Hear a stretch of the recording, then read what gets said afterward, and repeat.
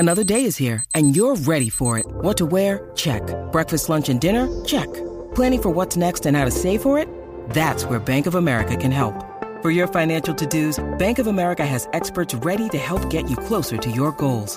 Get started at one of our local financial centers or 24/7 in our mobile banking app.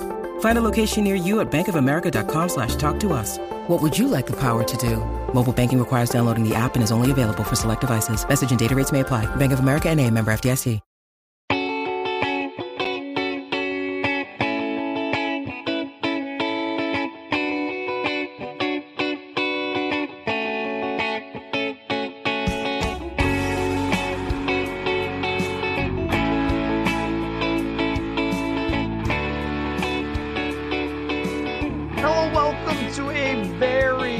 Special episode of Purple Insider. Matthew Collar here as always, and returning to the show from ESPN, covers the Chicago Bears, also is on Around the Horn, Get Up, all over your television, Courtney Cronin. What is going on, Courtney? How are you? I'm good. It's been a weird couple weeks. I don't know if I've gone through this much turmoil covering a team and trying to find some sort of balance within the rest of my life. To start the season, usually train wrecks happen. You and I know a thing or two about train wrecks. Usually week 10, week 11, there's always maybe a firing a little bit later on, weird things that happen off the field, other strange things.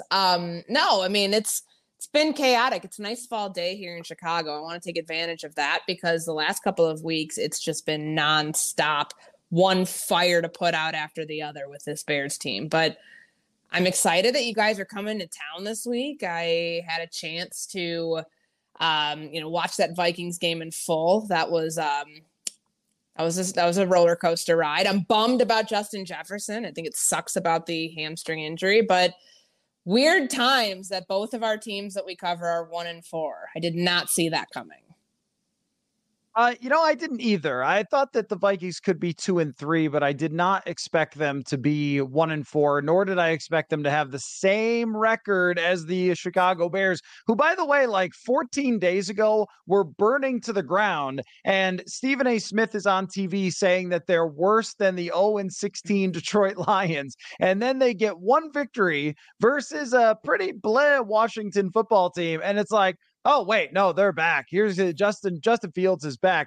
Here's where I want to begin with this. You have two teams that took different paths when they hired their general managers, Kwesi Adolfo-Mensah, Ryan Poles. Kwesi comes in and they agree with the ownership, with the coaching staff. They're going to keep Kirk Cousins. They're going to competitively rebuild. And Ryan Poles comes in and says, oh, do you work here? You're fired. Everyone leave. All the players on the football team, you all leave. Justin, you can stay, but everybody else, you got to go. And this offseason, they trade for DJ Moore, who looks pretty fantastic at football, but it's still so very much a process with the rest of the roster, which means it's not very good. And yet the Vikings roster has better players, but does not have better results so far. What do we make of where these two teams have gone since they hired their general managers? Okay, so the competitive rebuild element in Minnesota was a super cute buzzword last year. And it's okay, 13-win team. All right, a lot of luck, as we can finally admit, 5-week sample size, a 1-4 Vikings team. A lot of luck played into winning 13 games by one score. Okay, you guys didn't actually think that was going to be a trend that continued, right? Smart people watching football didn't think, this isn't going to regress to the mean by any stretch. Anyways, I think that the route the Vikings decided to go is now, of course, they couldn't put off the inevitable any longer. And right now you have a team that has good pieces, but pieces that are not going to be here long term. And that this season may finally be the straw that breaks the camel's back to where they have to start over at some very key positions. And that's not just, what they did last year, offloading Adam Thielen, offloading Eric Kendricks, saying goodbye to Patrick Peterson. This is the Kirk Cousins year that, it's very likely the end. That's what it feels like, at least right now. And I know it's a lot of tweets going around this morning after we see Justin Jefferson get moved to injured reserve, which again, I hate seeing that because you want to see great players play.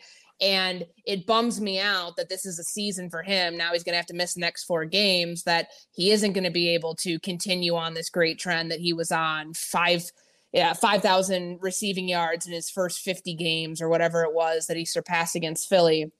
Like, I hope he gets back quickly, but for Kirk Cousins, that might factor into his decision. Do you want to be here? Do you want to waive that no trade clause? If the team continues to stink the rest of the way and you have a chance to get traded to go somewhere else and then get one more contract to prolong your career, like, why wouldn't you do that? And why wouldn't the Vikings even consider that? Like, it's a two-way street. Of course, Cousins and the no trade clause, having to waive it, that's one thing. But then, for him, being able to, or for the front office, being able to make the decision to finally move on and then start over at that position, like, eventually this day was going to come. It just happened probably sooner than I think most fans would have realized. But, with Kirk, that's the X factor. And on the other side of that, with the Bears, how they got here at this 1-4 mark is that there was not the jump that they expected from Justin Fields in year 3, year 2 in this system. They really had a rough go the first 4 games, and I still don't think they're out of the woods yet. A win does tend to cure a lot of things, but they're in a very precarious spot where this coaching staff is coaching for their coaching lives right now, hoping that, they can cobble together some wins here and be kept beyond the season, and that Ryan Poles in the front office and the decisions that they made. I mean, right now the DJ Moore trade is looking like a really good one, because Carolina is not a good football team. They're 0-5 right now. The Bears have their pick next year. Like, all of that looks good, but that doesn't make up for a lot of the, like, gigantic wounds that this team has had to wear, whether it's losing your defensive coordinator ahead of week 2, to a sudden resignation, losing out on the Chase Claypool trade in a massive way, giving away a pick to get him off your roster. Justin Fields in the comments about playing like a robot, like, all of these things they've had to, like, sort through in the early part of the season, where their rebuild, which they thought, okay, deliberate, calculated, we're taking time to make this happen, it didn't exactly yield the dividends in year 2, where year 2 of this decision-making staff, from the coaching staff to the front office, whereas, like, right away they could, like, hit the ground running, and 3-14 was behind them. No, it felt like 3-14 and the ghosts of last season have been haunting them every step of the way until they finally broke through against Washington. What's interesting to me is that both general managers have made some miscues. Yeah. And yet I would still say that the bigger picture for both franchises looks pretty good. Like, the Chase Claypool trade and the Vikings' decision to trade down in the 2022 draft are pretty equal in how abominable they've gone. I mean, Lewis Cine is not playing and Chase Claypool was a total disaster. But the decision to move on from certain players like, Khalil Mack and Roquan Smith and so forth. And then with the Vikings, you mentioned Adam Thielen, Eric Kendricks, Delvin Cook. What's Delvin Cook averaging? About 3 yards per carry right now with the New York Jets. Like, they made a lot of the right decisions at the right times. And I think the same thing goes for the Bears. Khalil Mack is still a good player and had like 6 sacks in a game or something the other day, but he's still a good player, but he wouldn't have made the difference on this Bears team in terms of, are they a good or bad defense? Like, they were never going to be good. What's interesting to me is the Vikings getting to 1-4. They are one more loss away from this clarifying itself completely to, you are 1-5. You lost to the Bears. It's over for everybody. And it's done with Kirk. And whether you trade him now or he leaves later, it's over. And you're drafting a quarterback. And let's start watching football on Saturday. But for the Bears, I feel like if they win this game, that probably means Fields played pretty good. And the roller coaster sort of continues with Justin Fields, because I remember when we talked going into the Vikings Bears game last year at US Bank Stadium, I was saying, I think it's over. I think Fields is just probably not good. And then he actually kind of plays really good in that game, especially in the second half. It's like every time we declare the Justin Fields era is done, he's a bust, it's not going to work out, then he's sort of like, but watch this, the usher, like, watch this. Like, he comes up with 200 something yards passing. Right. And somebody had a stat and I was very surprised. Oh my goodness. Somebody put out a stat about his last 17 games in the totals. and it was actually pretty good.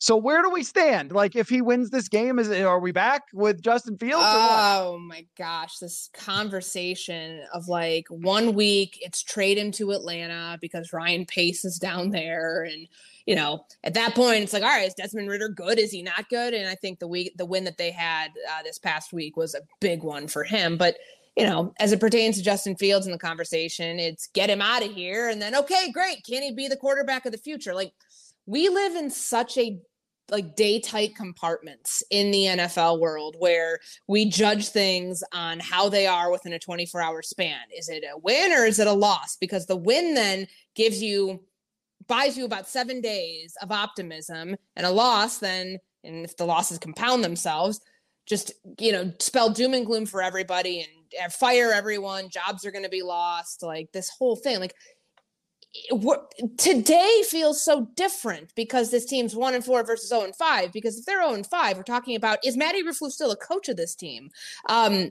Is Justin Fields, at some point, are they going to have to bench him? All of these things were real conversations that were going to be had this losing streak continued and stretched out even further to almost getting to that year point. Now, I was going to pull up this thing I had on Fields, for the last 2 games.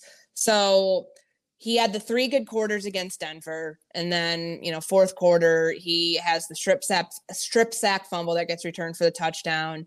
He reads zone when it should have been man on the touch and the interception with Cole Kmet. Game's over. But those 3 good quarters and the complete game that he had against Washington, 43 of 64 for 617 yards, 8 touchdowns, 1 interception, a 131.2 passer rating. That's a 2-game stretch where it's okay, wow, is this a different quarterback? But at the end of the day, the most important thing, and I know people are going to tell me wins are not a quarterback stat. I am not stupid. 6-24 as a starter over 3 years, though. Do you not have your answer on the guy? You can't tell me, okay, I need to see more. I need to continue to see more. Yes, in theory you do, because you want to see him build on this. But how many guys get a 30-game sample size like that to truly, truly figure it out and prove it? He's been in this offense now for 2 years. The offense did not help him early on this season. Trying to force him into being a straight drop back passer is not the quarterback that he is. And he even said it before he decided to walk back his comments on coaching. He was very much pointing to, I'm not being utilized in a way that play to my strengths as a quarterback. I still believe that as much as we want to believe the jury is out on Justin Fields, barring some massive turnaround here where they go on and rattle off a couple straight wins and Justin Fields is throwing for 3-4 touchdowns a game, that this ends up being what it is right now. You have a good quarterback, but is he the answer at the position when you might have the number 1 overall pick to go get Caleb Williams? There's a lot of factors there at play. And it doesn't necessarily mean that Justin Fields will have failed, but you right now you have a 30-game sample size with this quarterback. And yeah, the circumstances were not great with what was around him last year. I just think that some of those excuses of he needs more time, he needs this, he needs that, at some point those become, you are what you are and you have what you have, and you've got to make a decision based on all of those things. So there's two thoughts that I have about Fields. One is, I went on a hunt last year, an investigation about how the heck Geno Smith became a good quarterback, because we've just accepted now, oh yeah, Geno, he's pretty good for Seattle. But Geno Smith with the New York Jets was Justin Fields. It was a couple of good games here and there. Right when they were about to think that he's really bad, he would have a good game. And then the wheels came off and they got rid of him after, was it only 2 seasons? And I looked back at all quarterbacks after 2 seasons who became good and who became busts, top drafted quarterbacks in the first 3 rounds or whatever. And what I found was the first 2 seasons really didn't tell the story. I mean, Eli Manning was horrendous through his first 2 years. Matthew Stafford's stats were terrible. There's a lot of quarterbacks who turned it around after 2 bad years, but there wasn't any who turned it around after 3, which is kind of a funny line of demarcation. But you mentioned that sample size, it begins to grow. So there's a good number of quarterbacks who inherit horrendous teams, bad situations, bad coaching. They're drafted very high and it comes apart. The weird thing about Justin Fields is that he played a year and then his team tanked. I don't know that I can remember a situation quite like that. So I want to give it more time. I think it's right to give it more time. I saw it was like, what a classic talking point on television. They should trade him after his one good game. And like, no, I don't think that's a good idea. It's so frustrating to see that stuff because like, I get that from a national perspective. And look, this team has been like catching strays for a month now, especially from like the national media. And I'm not trying to go like, parroting what these players are saying, because I find it annoying when the media gets blamed for things that they do and they say. But like the national perspective on this team was burn everything down. They stink. They're a horribly run franchise, this, that, and the other thing. And now, oh, look, can they win the NFC North? That was a legitimate headline on the bottom of a show that shall not be named. Like, are you kidding me? They're 1-4. They just beat a dog bleep Washington defense that is not as bad as Denver, but still not very good, and having a lot of defensive backs whiffing the other night. Like, it was just terrible. Jack Del Rio should be on the hottest of hot seats for defensive coordinators, considering what that game plan looked like. But I can't subscribe to that line of thinking when it comes to this team, because this roller coaster of 1 minute, the plan is working. The next minute, oh man, the staff is gone. Fire everybody, start over, start thinking about Caleb Williams or Drake May, if Caleb Williams apparently may want to go some places and not go other places. Like, there's just too much of that around this group right now, where I know that we're seeing marginal improvement from a week-to-week basis. The numbers will support it, even defensively. Like, this is a defense that gets pressure with its front four and, felt allergic to blitzing for a long time. And they just had their highest rate of that against Sam Howell and the Washington Commanders. Now, can you actually see them build on that from a week-to-week basis? We don't know, because we haven't seen it, because they're a 1-4 football team who, if there's any time for them to get this thing on track, it's now. You have two sub 500 teams coming to Soldier Field with the Vikings and the Raiders. I don't know what the Chargers are right now. They're 2-2. They kind of feel like the Vikings in a lot of respects. And then, after that, Carolina is in the mix. So you got Detroit in there. That'll probably be a loss. But like, you've got Carolina, the worst team in football right now, in the mix. If they somehow come out of that at 3-4 or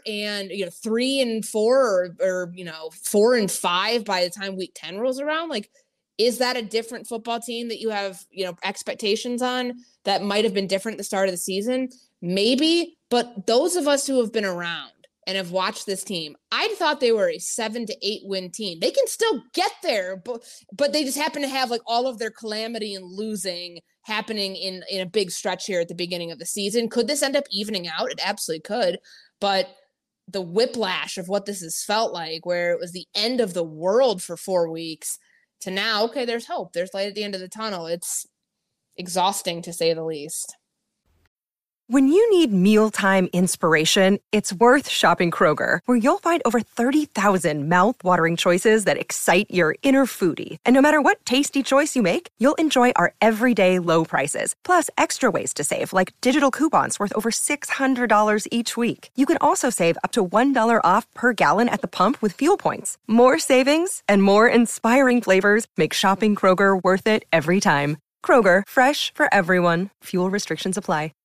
Make Little Caesars, the official pizza sponsor of the NFL, part of your game day. Order online during our Pizza pregame 1 hour before NFL games and get ready for some football and fun.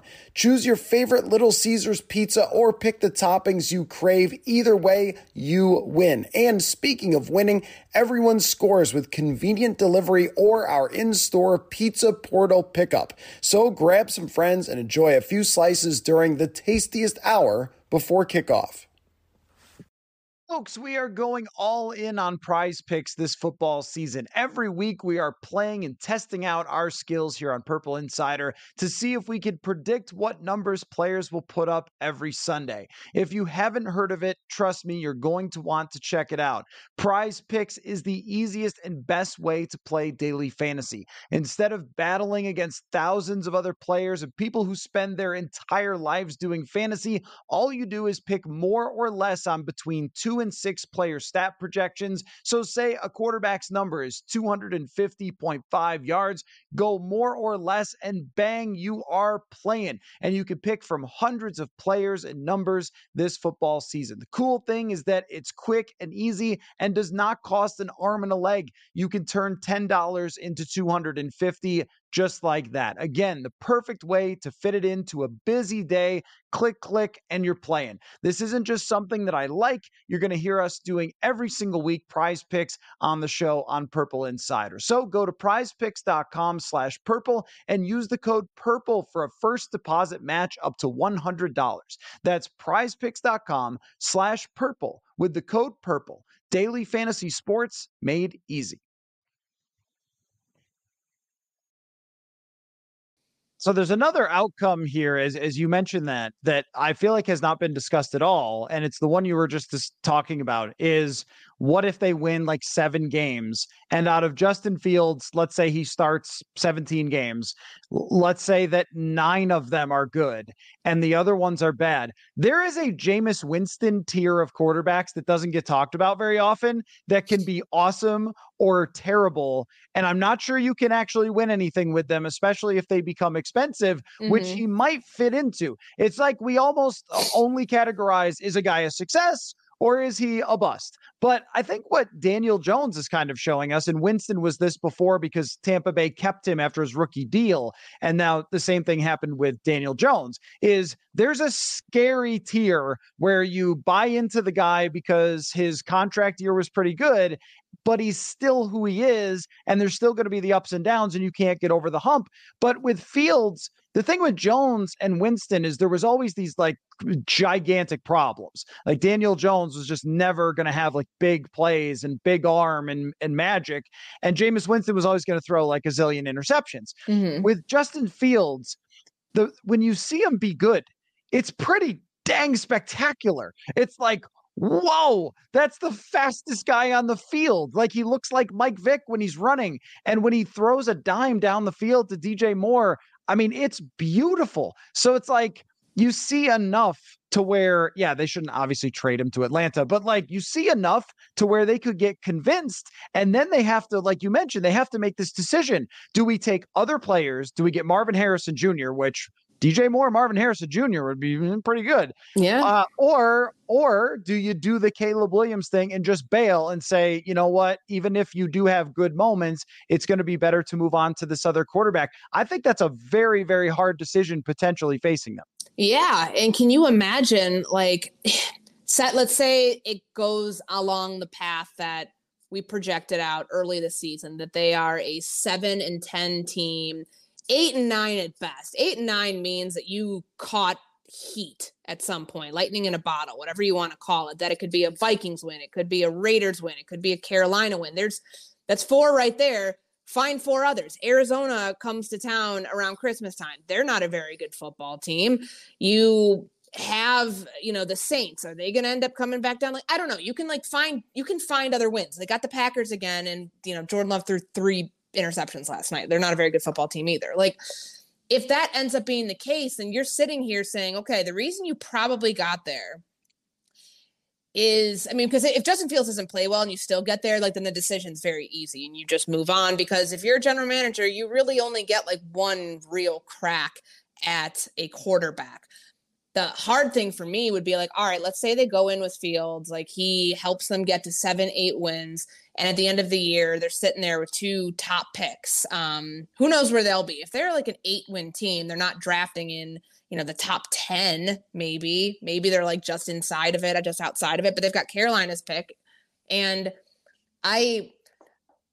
could they keep Fields for now, continue to build around him, and then eventually Poles be able to draft his own quarterback at a later date if it doesn't work out again? Like, there's a lot here at stake where you just don't know how much time you're going to have as a front office, where you might not want to wait, because this year's quarterback group is supposed to be one of the best that we've seen in a long time. Now, we also heard that about the 2021 group. Like, there's all these projections that come out, generational talent, this group is loaded, like, et cetera, and they don't always pan out.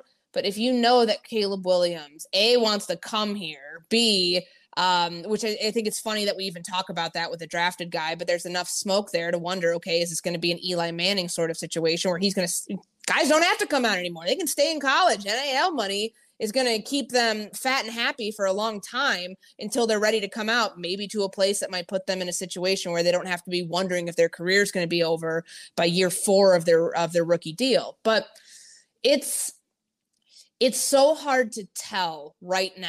And that's why I hate the conversation of, is Justin Fields the answer or not? Right now, he's had 2 good games. Can we not just say it's 2 good games? Right? Really like 1.75 good games, because he had a horrible fourth quarter.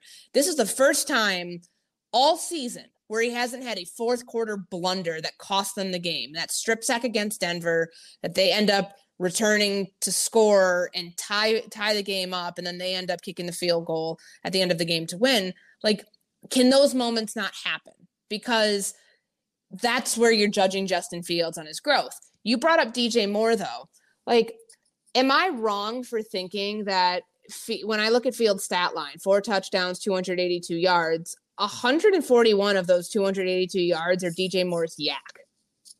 Like, call that what it is. Those are hitch routes. Those are really quick throws that he's able to use his speed, which is why you brought him here. You brought him here because he has insane body control. He can burn defenders. He can be a playmaker on the outside. All of those things are fine, but is that showing you the growth you need with Justin Fields? Like, for him to be able to see him, to throw the ball to him, that's great. He also saw a lot of single coverage. So this week, if the Vikings decide they want to give more attention to the number 1 receiver, and if Fields doesn't throw his way, is that more of like who Justin Fields is, or can he find a workaround with anybody else in this, whether it's tight ends or receivers, to continue on the offensive progression that we've seen the last 2 weeks? I don't recall a throw going to anyone else except for DJ Moore. No, because Darnell Mooney was targeted 4 times and dropped, I think, 3 of them. And Cole Kmet had a touchdown too. Like, this was the DJ Moore show. It kind of reminded me of those early years of Justin Jefferson in Minnesota with Kirk Cousins before the offense like reworked in a way where you would like lock in on one player after not locking in on that player. And you kind of saw what that was. Yeah, I'm not sure that's really changed with Jefferson, and that's why it will be very interesting to see this game, which we'll kind of get to the X's and O's here. But the franchise where both stand is so interesting, and with Fields, there's just a really good case to not let him fool you with his high end when it happens, because as you mentioned, I mean, so you've got one major piece that's a superstar in DJ Moore, and I think he's always been really great and has never had a great quarterback.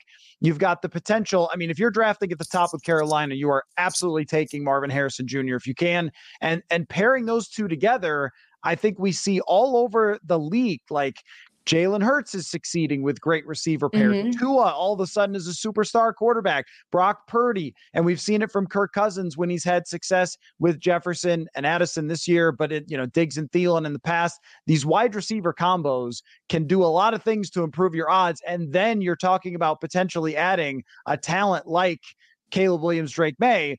But if you win 8 games, then, you might still be able to do that because of the 2 draft picks, but maybe not get Harrison Jr. So there's like a weird, like, should you tank? Like, should you continue? Like, should you move on from players who are helping you? But maybe they don't have anybody else to move on. So it's a weird scenario if they win like 7 and then it's, what do we do now? And that I think would be the fork in the road for Ryan Poles. If you make the right decision, you could go and be great for a long time. If you make the wrong decision, you could end up being a chump and getting fired. What do you think from afar of the Vikings' future? I mean, I get asked this question. Like, I feel like we talk about this on TV a bunch. What about Kirk? Like, will they trade him at some point? And I can't see it until the season's completely lost, because we know that this ownership never wants to throw in the towel if there's a chance. Now, if they're 1-5 after this week, who do they have after that? Like, do they have an early bye? Or they like, there's no way to dig out of a hole like that. I'm just wondering, like, the pseudo digging out of the hole where they're in the hunt with that stupid graphic that we see going into Sunday Night Football. San Francisco. Okay. San Francisco. The worst possible. 1-6. 1-6 if that's the case. Like, the deadline's in November. It's 3 weeks away, more or less, which is crazy to think about.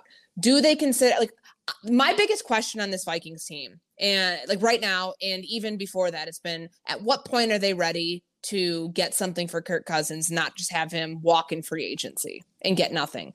Is there going to be a team? And of course, we've thrown the Jets around as the example. Like, I don't know if I see that as a realistic possibility. Maybe, what are they, 2-3 right now? Like, okay, Zach Wilson's still terrible, like not a good quarterback. Like, they know, like they're just trying to like force this thing through. I just keep wondering, like, are they going to, like, they've tried this soft rebuild, like rebuild behind the scenes, put the perception out in the public facing, in their public facing identity of, we're a team that's contending. Like, this is not a year where they're going to contend. If 1-4, it's very difficult to make the playoffs. But if they're 1-5 after this, do those conversations about Kirk and his future, like, actually, like, solidify, like, to really, like, hey, we're going to entertain this. We're taking calls on whether he's going to be our quarterback much longer. Like, that's, I think, the most interesting thing about this Vikings team from an outsider's perspective now. And I mean, if they lose this game, it becomes very easy to trade Danielle Hunter, trade KJ Osborne. And then it also becomes up to Kirk Cousins of whether he wants to try to go somewhere else in the middle of the season. We know he's got that no trade clause. To him. Like, you know, right. He can waive that like whenever he wants to, if they were to say, hey, we're going to trade you to, I mean, do we even know where he'd want to go? Like, any places he'd want to entertain? The Jets make sense for a couple of reasons, not just because it's a team that doesn't want to waste its window on defense, even though there have been times this year where the defense does not look so good. But like, the Jets were the team before the Vikings in 2018 that were pursuing him. We're going to pay him more money to go there than anything else. So it makes it very interesting to see if they would actually come into the conversation. Because I can't think of any other place like right now, a team that would be trading for a quarterback at the deadline. I thought it could have been the Rams, but like, you know, they're actually playing good right now. I think there's only one scenario, and people have brought up the Falcons. I don't know. Like, I think they're going to stick with what they've done. That seems like a weird one. But one scenario would be if the Vikings are playing against the 49ers and Brock Purdy slips on this dangerous field turf and gets hurt and Kirk changes jerseys. And I think that San Francisco, I really think San Francisco is the only place that he would actually accept a trade because of Kyle Shanahan. I don't know if he would go to New York in the middle of a season where they're not even really there in the playoffs anyway. And that AFC is going to be a fight to the end. Do you want to uproot yourself? Do you want to be away from your family? Do you want to try to learn a whole new offense and go there? And I mean, it's just so hard to do. We've almost never seen it succeed where a quarterback changes. And I'm sure there's one historical example, but I can't think of too many where a quarterback changes teams in the middle of a season. Carson Palmer joined the Raiders once upon a time and like really struggled. So we saw Sam Bradford obviously here, but that wasn't in the middle of a season. Correct. That was still before the year. That would be an extremely, extremely hard task.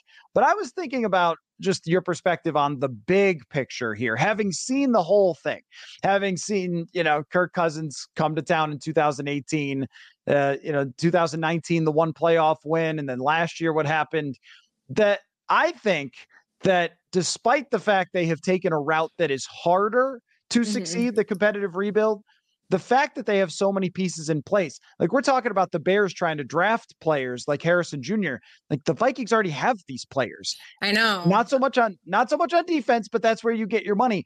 I think that both teams could potentially have this work out really well for them. Like, it's in the cards for both of these teams' rebuilds, even though they took different routes, if the Vikings are able to draft a quarterback. And that's where trading players comes into it. It's almost better if they lose to the Bears. And then they know what they've got to do, and they could try to get the highest possible draft pick. Okay, but like how? Because so we're projecting this out as the Vikings are not the Vikings of like 7-10 land, 8-9 land. This is like a top 5. How do they get to? They're too talented to be a team that's drafting top 5 unless they start siphoning off assets. The guys that you mentioned, whether it's Hunter, KJ Osborne, is there anybody on the offensive line that they would trade to, like Brian O'Neill? I don't know. Like, I can't, it's so hard for me, having covered the team for 5 years, to picture them in position to get one of these top 5 quarterbacks. And, or if they're not in position, giving up legitimately deep draft capital to go move up to go get somebody like that.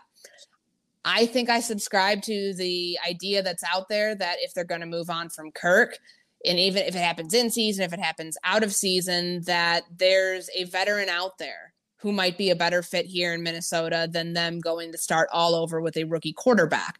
Like, you have so many factors at play here. Justin Jefferson, like, he still didn't sign an extension before the start of the season. So what does he want? What does he want to stay around and play with quarterback to be named later? Of course, the conversation about Dak comes into play. Like, if he continues to not be able to win the big one, and you really do have like Kirk and Dak on the same playing field, does Dallas try to move him out of there? And would he be a fit in Minnesota? Kyler Murray, all of these things. Like, there's so much at play here for a team.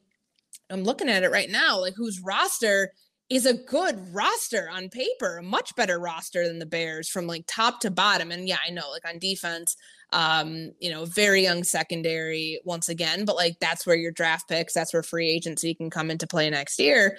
Like, it feels like this is the moment we've been waiting for. The bill came due with this team, and they have to like strategically pull it off all at once in order to not have the lull next year to get right back to being competitive. If this ends up being the year where they win 4 or 5 games, which it's wild to imagine that, because we haven't seen anything like that since Leslie Frazier got fired. Like, we have not seen a season that bad in Minnesota, because they don't typically ever let it happen. They'd rather be somewhere in the mix of like the verge of mediocrity to being an above average, not great team, but above average team, than going all in and like, having to really do this over and do it the right way. I think if they play their cards correctly, and Justin Jefferson's injury resolves some things here, because if you were going to say one reason you could get to 8 wins or 9 wins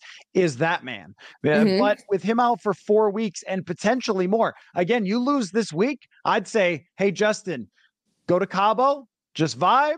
Just watch the games from there. Don't even come back to the facility. Just make sure you're 100% to start 2024 with this hamstring. We don't need this to be a big deal. But is he gonna want to stay after that? Like, he doesn't really have a choice. Like, I mean, when you look at the franchise fifth year option, of course, right? All those things. All this, but like, he doesn't really have a choice. Want to be there? Does he really want to be there? There's certainly a question, but also, has he enjoyed the Kirk era? Like, he's enjoyed his stats, but this man cares about winning a lot, and they have not won. So I get this question all the time of like, if you get rid of Kirk, like, is Justin going to be upset? I'm like, why?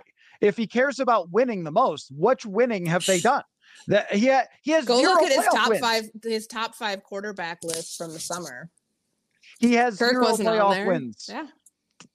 What do you think he wants? I mean, look, if Arizona, the thing about Arizona is, if they bring back Kyler Murray and he plays well and that team's kind of plucky and they decide we're going to stick with Kyler Murray, there's a team that could be in the top to trade up with. Like, right, there's always opportunities here. Carolina pulled it off, not to get necessarily Caleb Williams, but there's like 3-4 quarterbacks who could be top 10 talents. So if you're in that ballpark, you do that, you get a Gardner Minshew, Andy Dalton to make sure that just in case that quarterback's not ready, you've got a guy, and then you go forward. And then you see what you can do. But I feel like not moving on from Kirk is more dangerous for Justin Jefferson, because how are you supposed to argue to him that this is going to work? You're 1-4.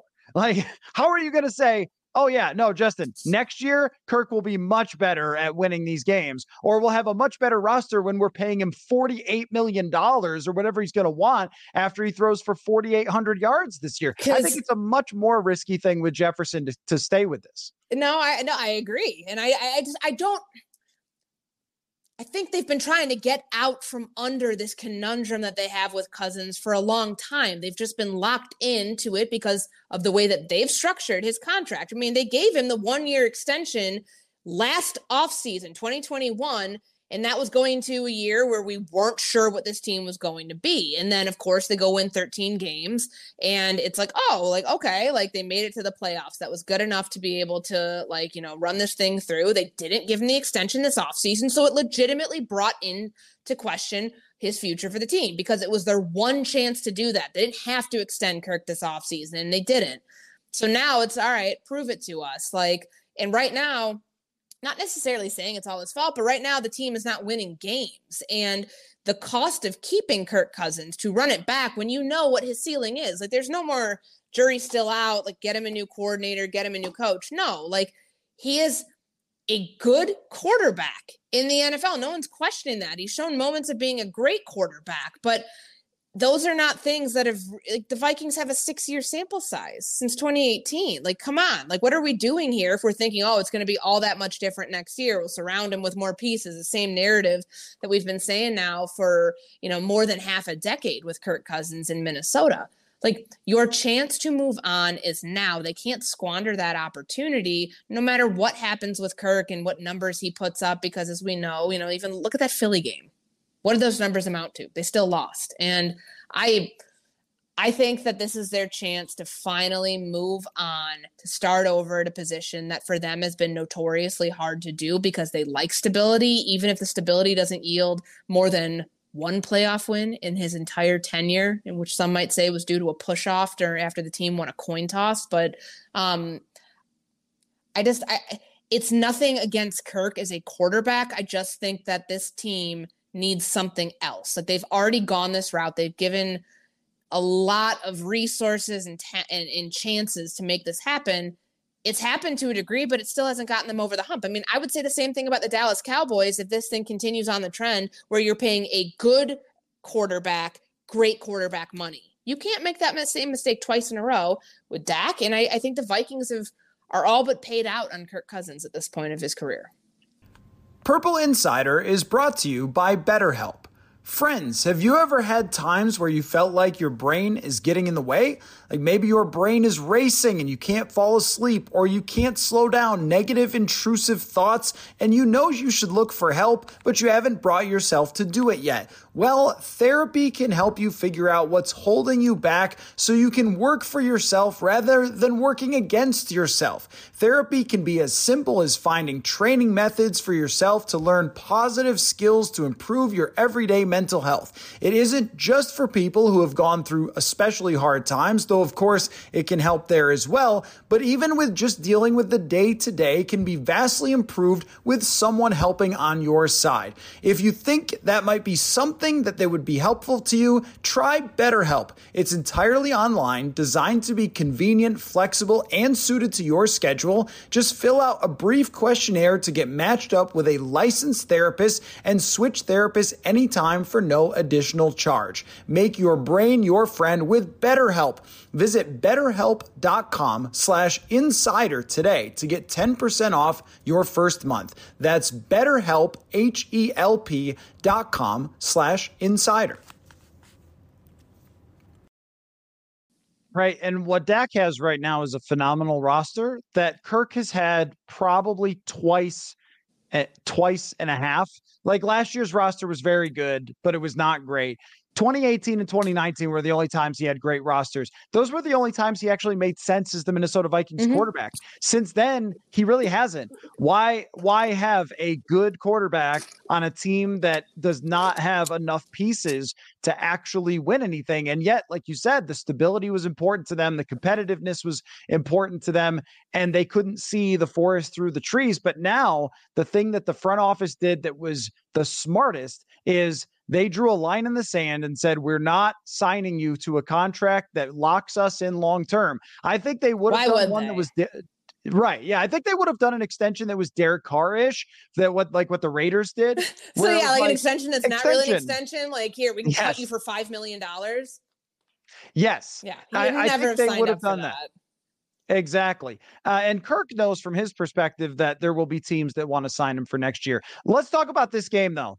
Because this one, I think it's important for both teams. It's the most important 1-4 versus 1-4 that I've seen recently. Because if the Vikings win, I think Kevin O'Connell will stand on the table for his team and say, don't trade my players yet. Give me a chance. Give me a chance to upset San Francisco. Not impossible. Give me a chance to beat Green Bay right before the deadline. And then if they're 3-5, you could see, this is the this is 2020 all over again. Is it not? It is. Oh, yes. I'm just saying that, like, if they go to 1-5, then there's no argument that O'Connell has to keep everybody around. Sure. So it's huge for the Vikings. I think it's huge for Justin Fields and for his progress to beat a team like this that does not have a good defense and is reeling without its star player, and at home at Soldier Field. Make the case for me for Chicago winning this game. Okay, so I was just looking to see if there's any injury updates. No. The team right now, their secondary is super banged up, but it does sound, at least from what some players have been saying, Jalen Johnson, their cornerback, it's got a hamstring injury. Like, they've had a lot of soft tissue things, which is not great, but that one sounds like it's trending in the right direction. So you'd have a starter potentially back there. Kyler Gordon back from injury reserve, potentially is, cleared to go to practice this week. You get your nickel back. Like, that's important because they've just been rotating in and out at that position. I think Greg Stroman Jr. played fine this past week. But you want to solidify that. If you had your 3 starting cornerbacks back for the first time since week 1, that's significant improvement. Eddie Jackson could be back. So their secondary has been a disaster in terms of injury. We have not seen that unit at full health to know what their potential is. A secondary that goes against an offense that doesn't have Justin Jefferson this week. Yeah, TJ Hawkinson's there. Jordan Addison, as we saw, is a threat that they haven't yet faced because he's a rookie. So we'll see how that pans out in KJ Osborne. But I feel like if things trend health-wise in the right direction from a defensive perspective, with all of the new looks that they've been throwing, I know it's very marginal in terms of improvement, but they're coming off their highest blitz percentage of the Matt Eberflus era. Alan Williams was allergic to it. Flus has tried to get a little bit more aggressive. They're thinking about bringing a Gary on staff. And the way I say, bring a Gary on staff, remember when he was a senior, senior offensive analyst, assistant, something or another in 2019 before he came on in full time in 2020, they're trying to bring one of those guys on because they need help on the defensive side of the ball because they're down a big staff member. So if you get health, if you get, a defense that feels like it's slowly trending in the right direction, maybe that's enough to squeak out a close win. Now, on the other side of that, of course, all of this is null and void if you don't see Justin Fields do what he did against Washington, against a bad defense there. They're 29th in points. The Vikings are 23rd in points. You progressively getting better against bad defenses. They face a bad defense against Denver.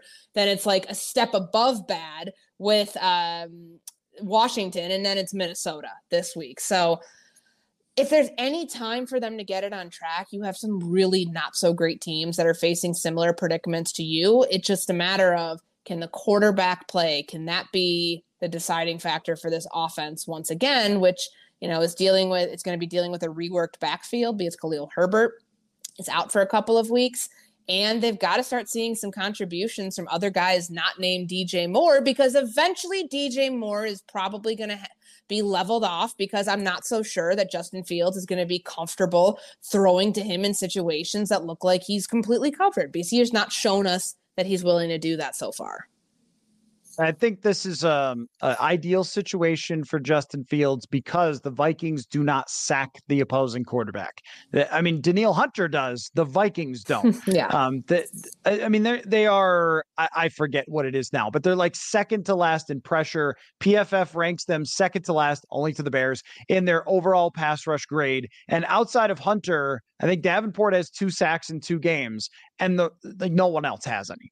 And I mean, that's the whole thing. It's just Hunter or nothing. And that's a pretty hard way to live. And we've seen opposing quarterbacks, Justin Herbert, we saw it from Mahomes last week, time to throw for these guys who can make plays and make plays out of structure. And when the Vikings blitz as much as they do, if they don't get home, which they almost never do, except for against Bryce Young, but I mean, there's just lots of space to run for a quarterback.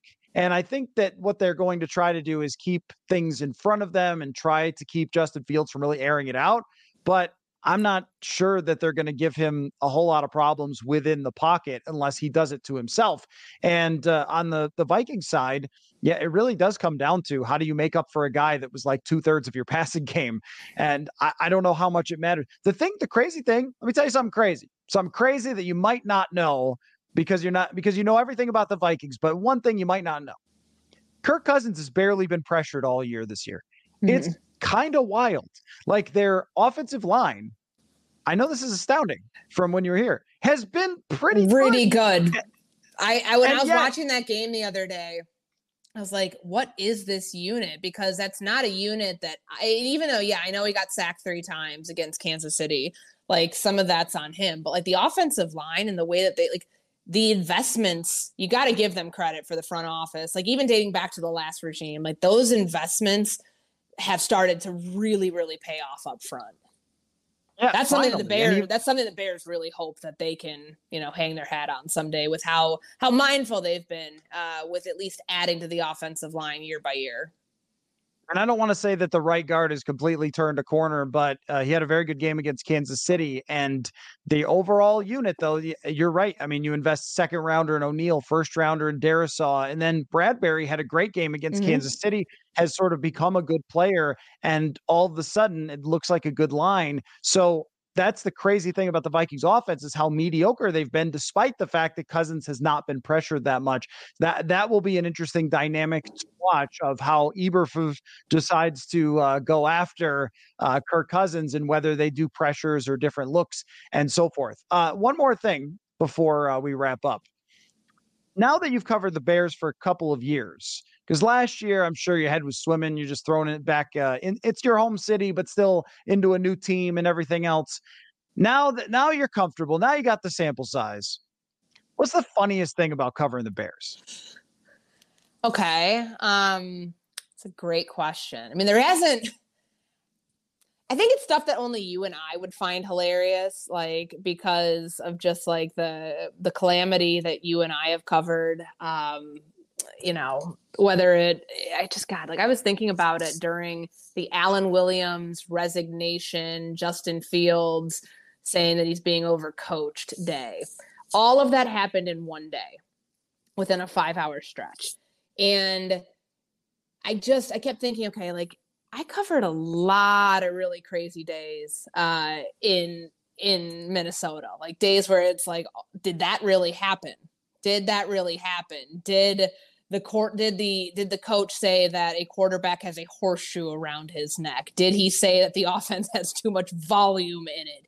Did off the field things with Everson Griffin take up days and days and days? And Dalvin Cook, all of his situations that can be left off of this podcast for obvious reasons. Like just did Bashaud Breeland like threaten the general manager after getting kicked out of practice and then got kicked off the team? Like just crazy nonsense. And so like, I thought about that. I'm like, okay, the Bears have packed about a year's worth of insanity into the first 4 weeks of this season. And every time I look up, it's like, what's next? Which is crazy because this week it hasn't felt like that. Like after trading Chase Claypool, which was a drama-filled thing in its own right. Do you know I got like blamed from some stupid fans, like blamed me for that? So here's the exclusive story because I only go on like certain podcasts to like do a tell-all, this one included. So the Friday that he made the comment about coaching, we go in the locker room. Haven't seen Chase Claypool in the locker room. Like he's always had to go lift. When open locker room happens, guys know that open locker room's happening and they schedule yoga, lifting, a lot of different things to avoid us. And that's your prerogative. But like by PFWA rules, you have to be available to speak regularly, not just after games. So Claypool, we're in there with him Friday before the Denver game. And he's sitting at his locker. There isn't many of us. Fridays are usually a quieter day. And so go up to his locker, talk to him a little bit. And like, it kind of felt like a pity party for himself early on. Like, how are things going? Like, yeah, like, rough up and down start, blah, blah, blah. Like, I got crucified for We all know what happened in the Green Bay game, which is still insane that tape is out there and lives. And this guy got a third shot at another team after loafing the entire game. For a coach who has an acronym called the HITS principle, and the H stands for hustle. I'm surprised he lasted this long, but he's like, yeah, like nobody talks about the good things I do week 2, but like, whatever. It was very off-putting. So like I asked him a question because I was working on a story that I just wrote last week about, how this team was constructed roster-wise. Like, this is the place that Musha Muhammad in 2007, 2008 called the place where receivers go to die. Can't get a lot of free agents in here for obvious reasons. Quarterback play affects that. So what did Ryan Poles do? He traded for 2 of his biggest pieces in the receiving core. So these guys didn't have a choice but to come here. So I asked Chase initially about how his perception of the receiver of this team, receiver room to the whole team, how did it change from the time you were traded here, in which you didn't have a choice to come here, but like, how did it change from last November to now? Talked about evolving and, adapting, all those things. And, having to kind of just like, more or less grin and bear it at times where it's not fun. So I asked him verbatim, do you feel like you are being used in a way in this offense that best showcases your skill set? So he waits. He looks at us for about 7 seconds. I counted after I watched the video back. And he goes, no. So that opens up this whole firestorm where you've got 2 players in about 8 or 9 days, more or less blaming coaching. And I know Justin Fields walked it back. You can think whatever you want about that. Like, he said what he said initially. And it's fine to be frustrated. I totally get it. They're trying to make you into a pocket passer. No play action, no bootlegs, no nakeds, none of that early on. All of a sudden, you start throwing in those concepts, and he has a career high on play action pass attempts, play action pass yardage, touchdowns against Denver, and you carry some of those things over and hope that'll happen beyond that. Okay, whatever. So like that day that whole exchange went down, and then Claypool is inactive for the Denver game. They tell him to stay away. Like, it's only a matter of time before they trade him. You wouldn't believe the amount of dumb fans I've had come at me being like, you baited him into that question. Like, you're the reason he's gone. But like, I could not believe it. Not even in my wildest of Minnesota days did I have anything like that happen, where someone literally blamed me for a player not being on this team. Like, taking nothing into account, apparently, for how he had 18 catches for 191 yards and 1 touchdown in 10 games. Like, that apparently weighs nothing other than a reporter doing their job. Like, here, I haven't said this yet, so again, you're getting an exclusive with me. What would you like me to ask him when he's playing terribly? I know he's not a bad player. Do you want me to be like, is the reason you're not playing well because you're not very good? Because that's not a fair question to ask when we know he was a 2nd-round pick for a reason. He's a good player. So you got to wonder, are they using you in the right way? I don't ask softballs. I don't toss things up. I don't lob things for players. But this was a chance for him. Like, you can say whatever you want to say. I don't care what you say either way. My check clears whether he says yes or no.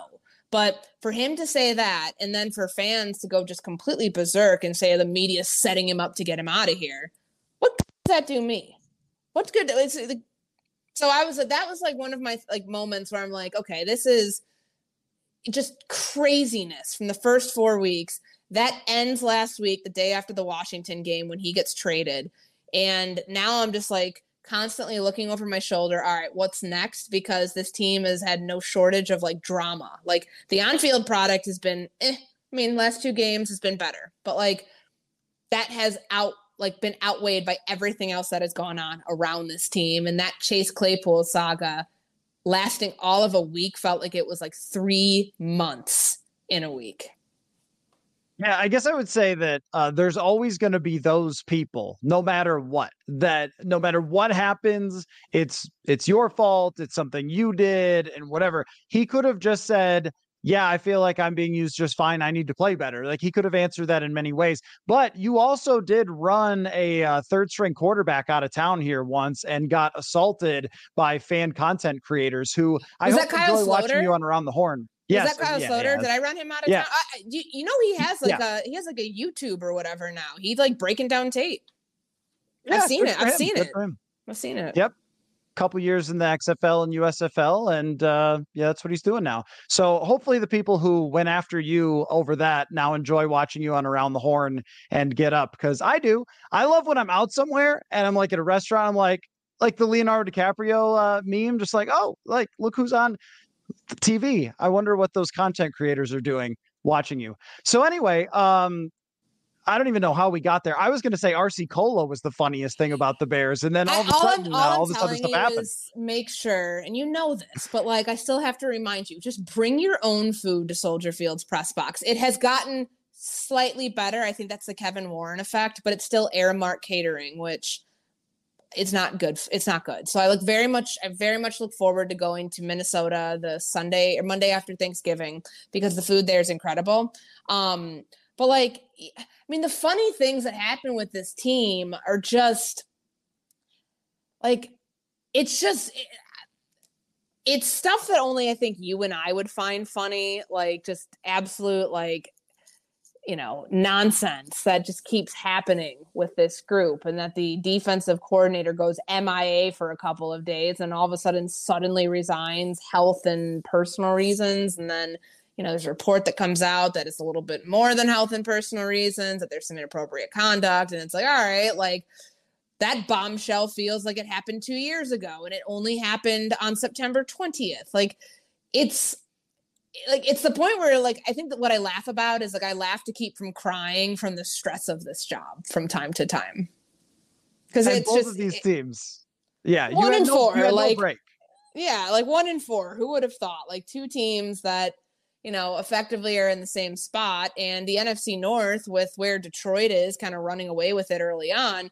Like the Packers are not a very good football team. Yes, they beat the Bears 38-20 in week 1, but beyond that, like Jordan Love's going through the roller coaster of a season as the starting quarterback for the first time. So what does that mean for the division race? Are we just going to have like three teams like clipping at each other's heels to try to figure out who's going to finish like second, third, and fourth? And if the Bears finish third, would I be all that surprised given the state of this division? No, I wouldn't. But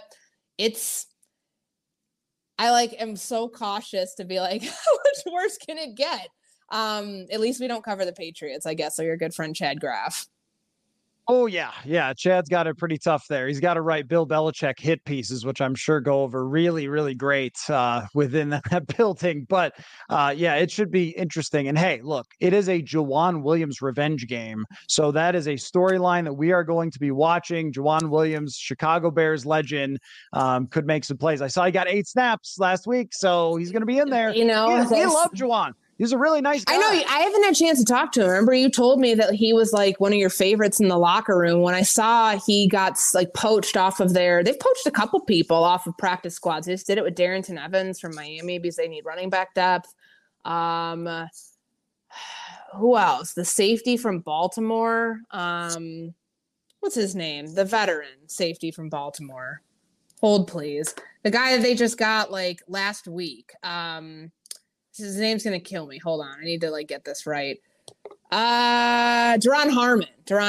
Remember him?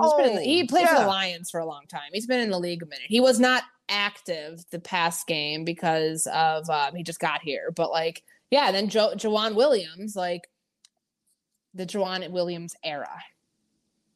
Season. There's a pick 6 coming for Juwan Williams, and he's going to point right at Kevin O'Connell, right when he gets the interception, walking down the sideline. You let me go.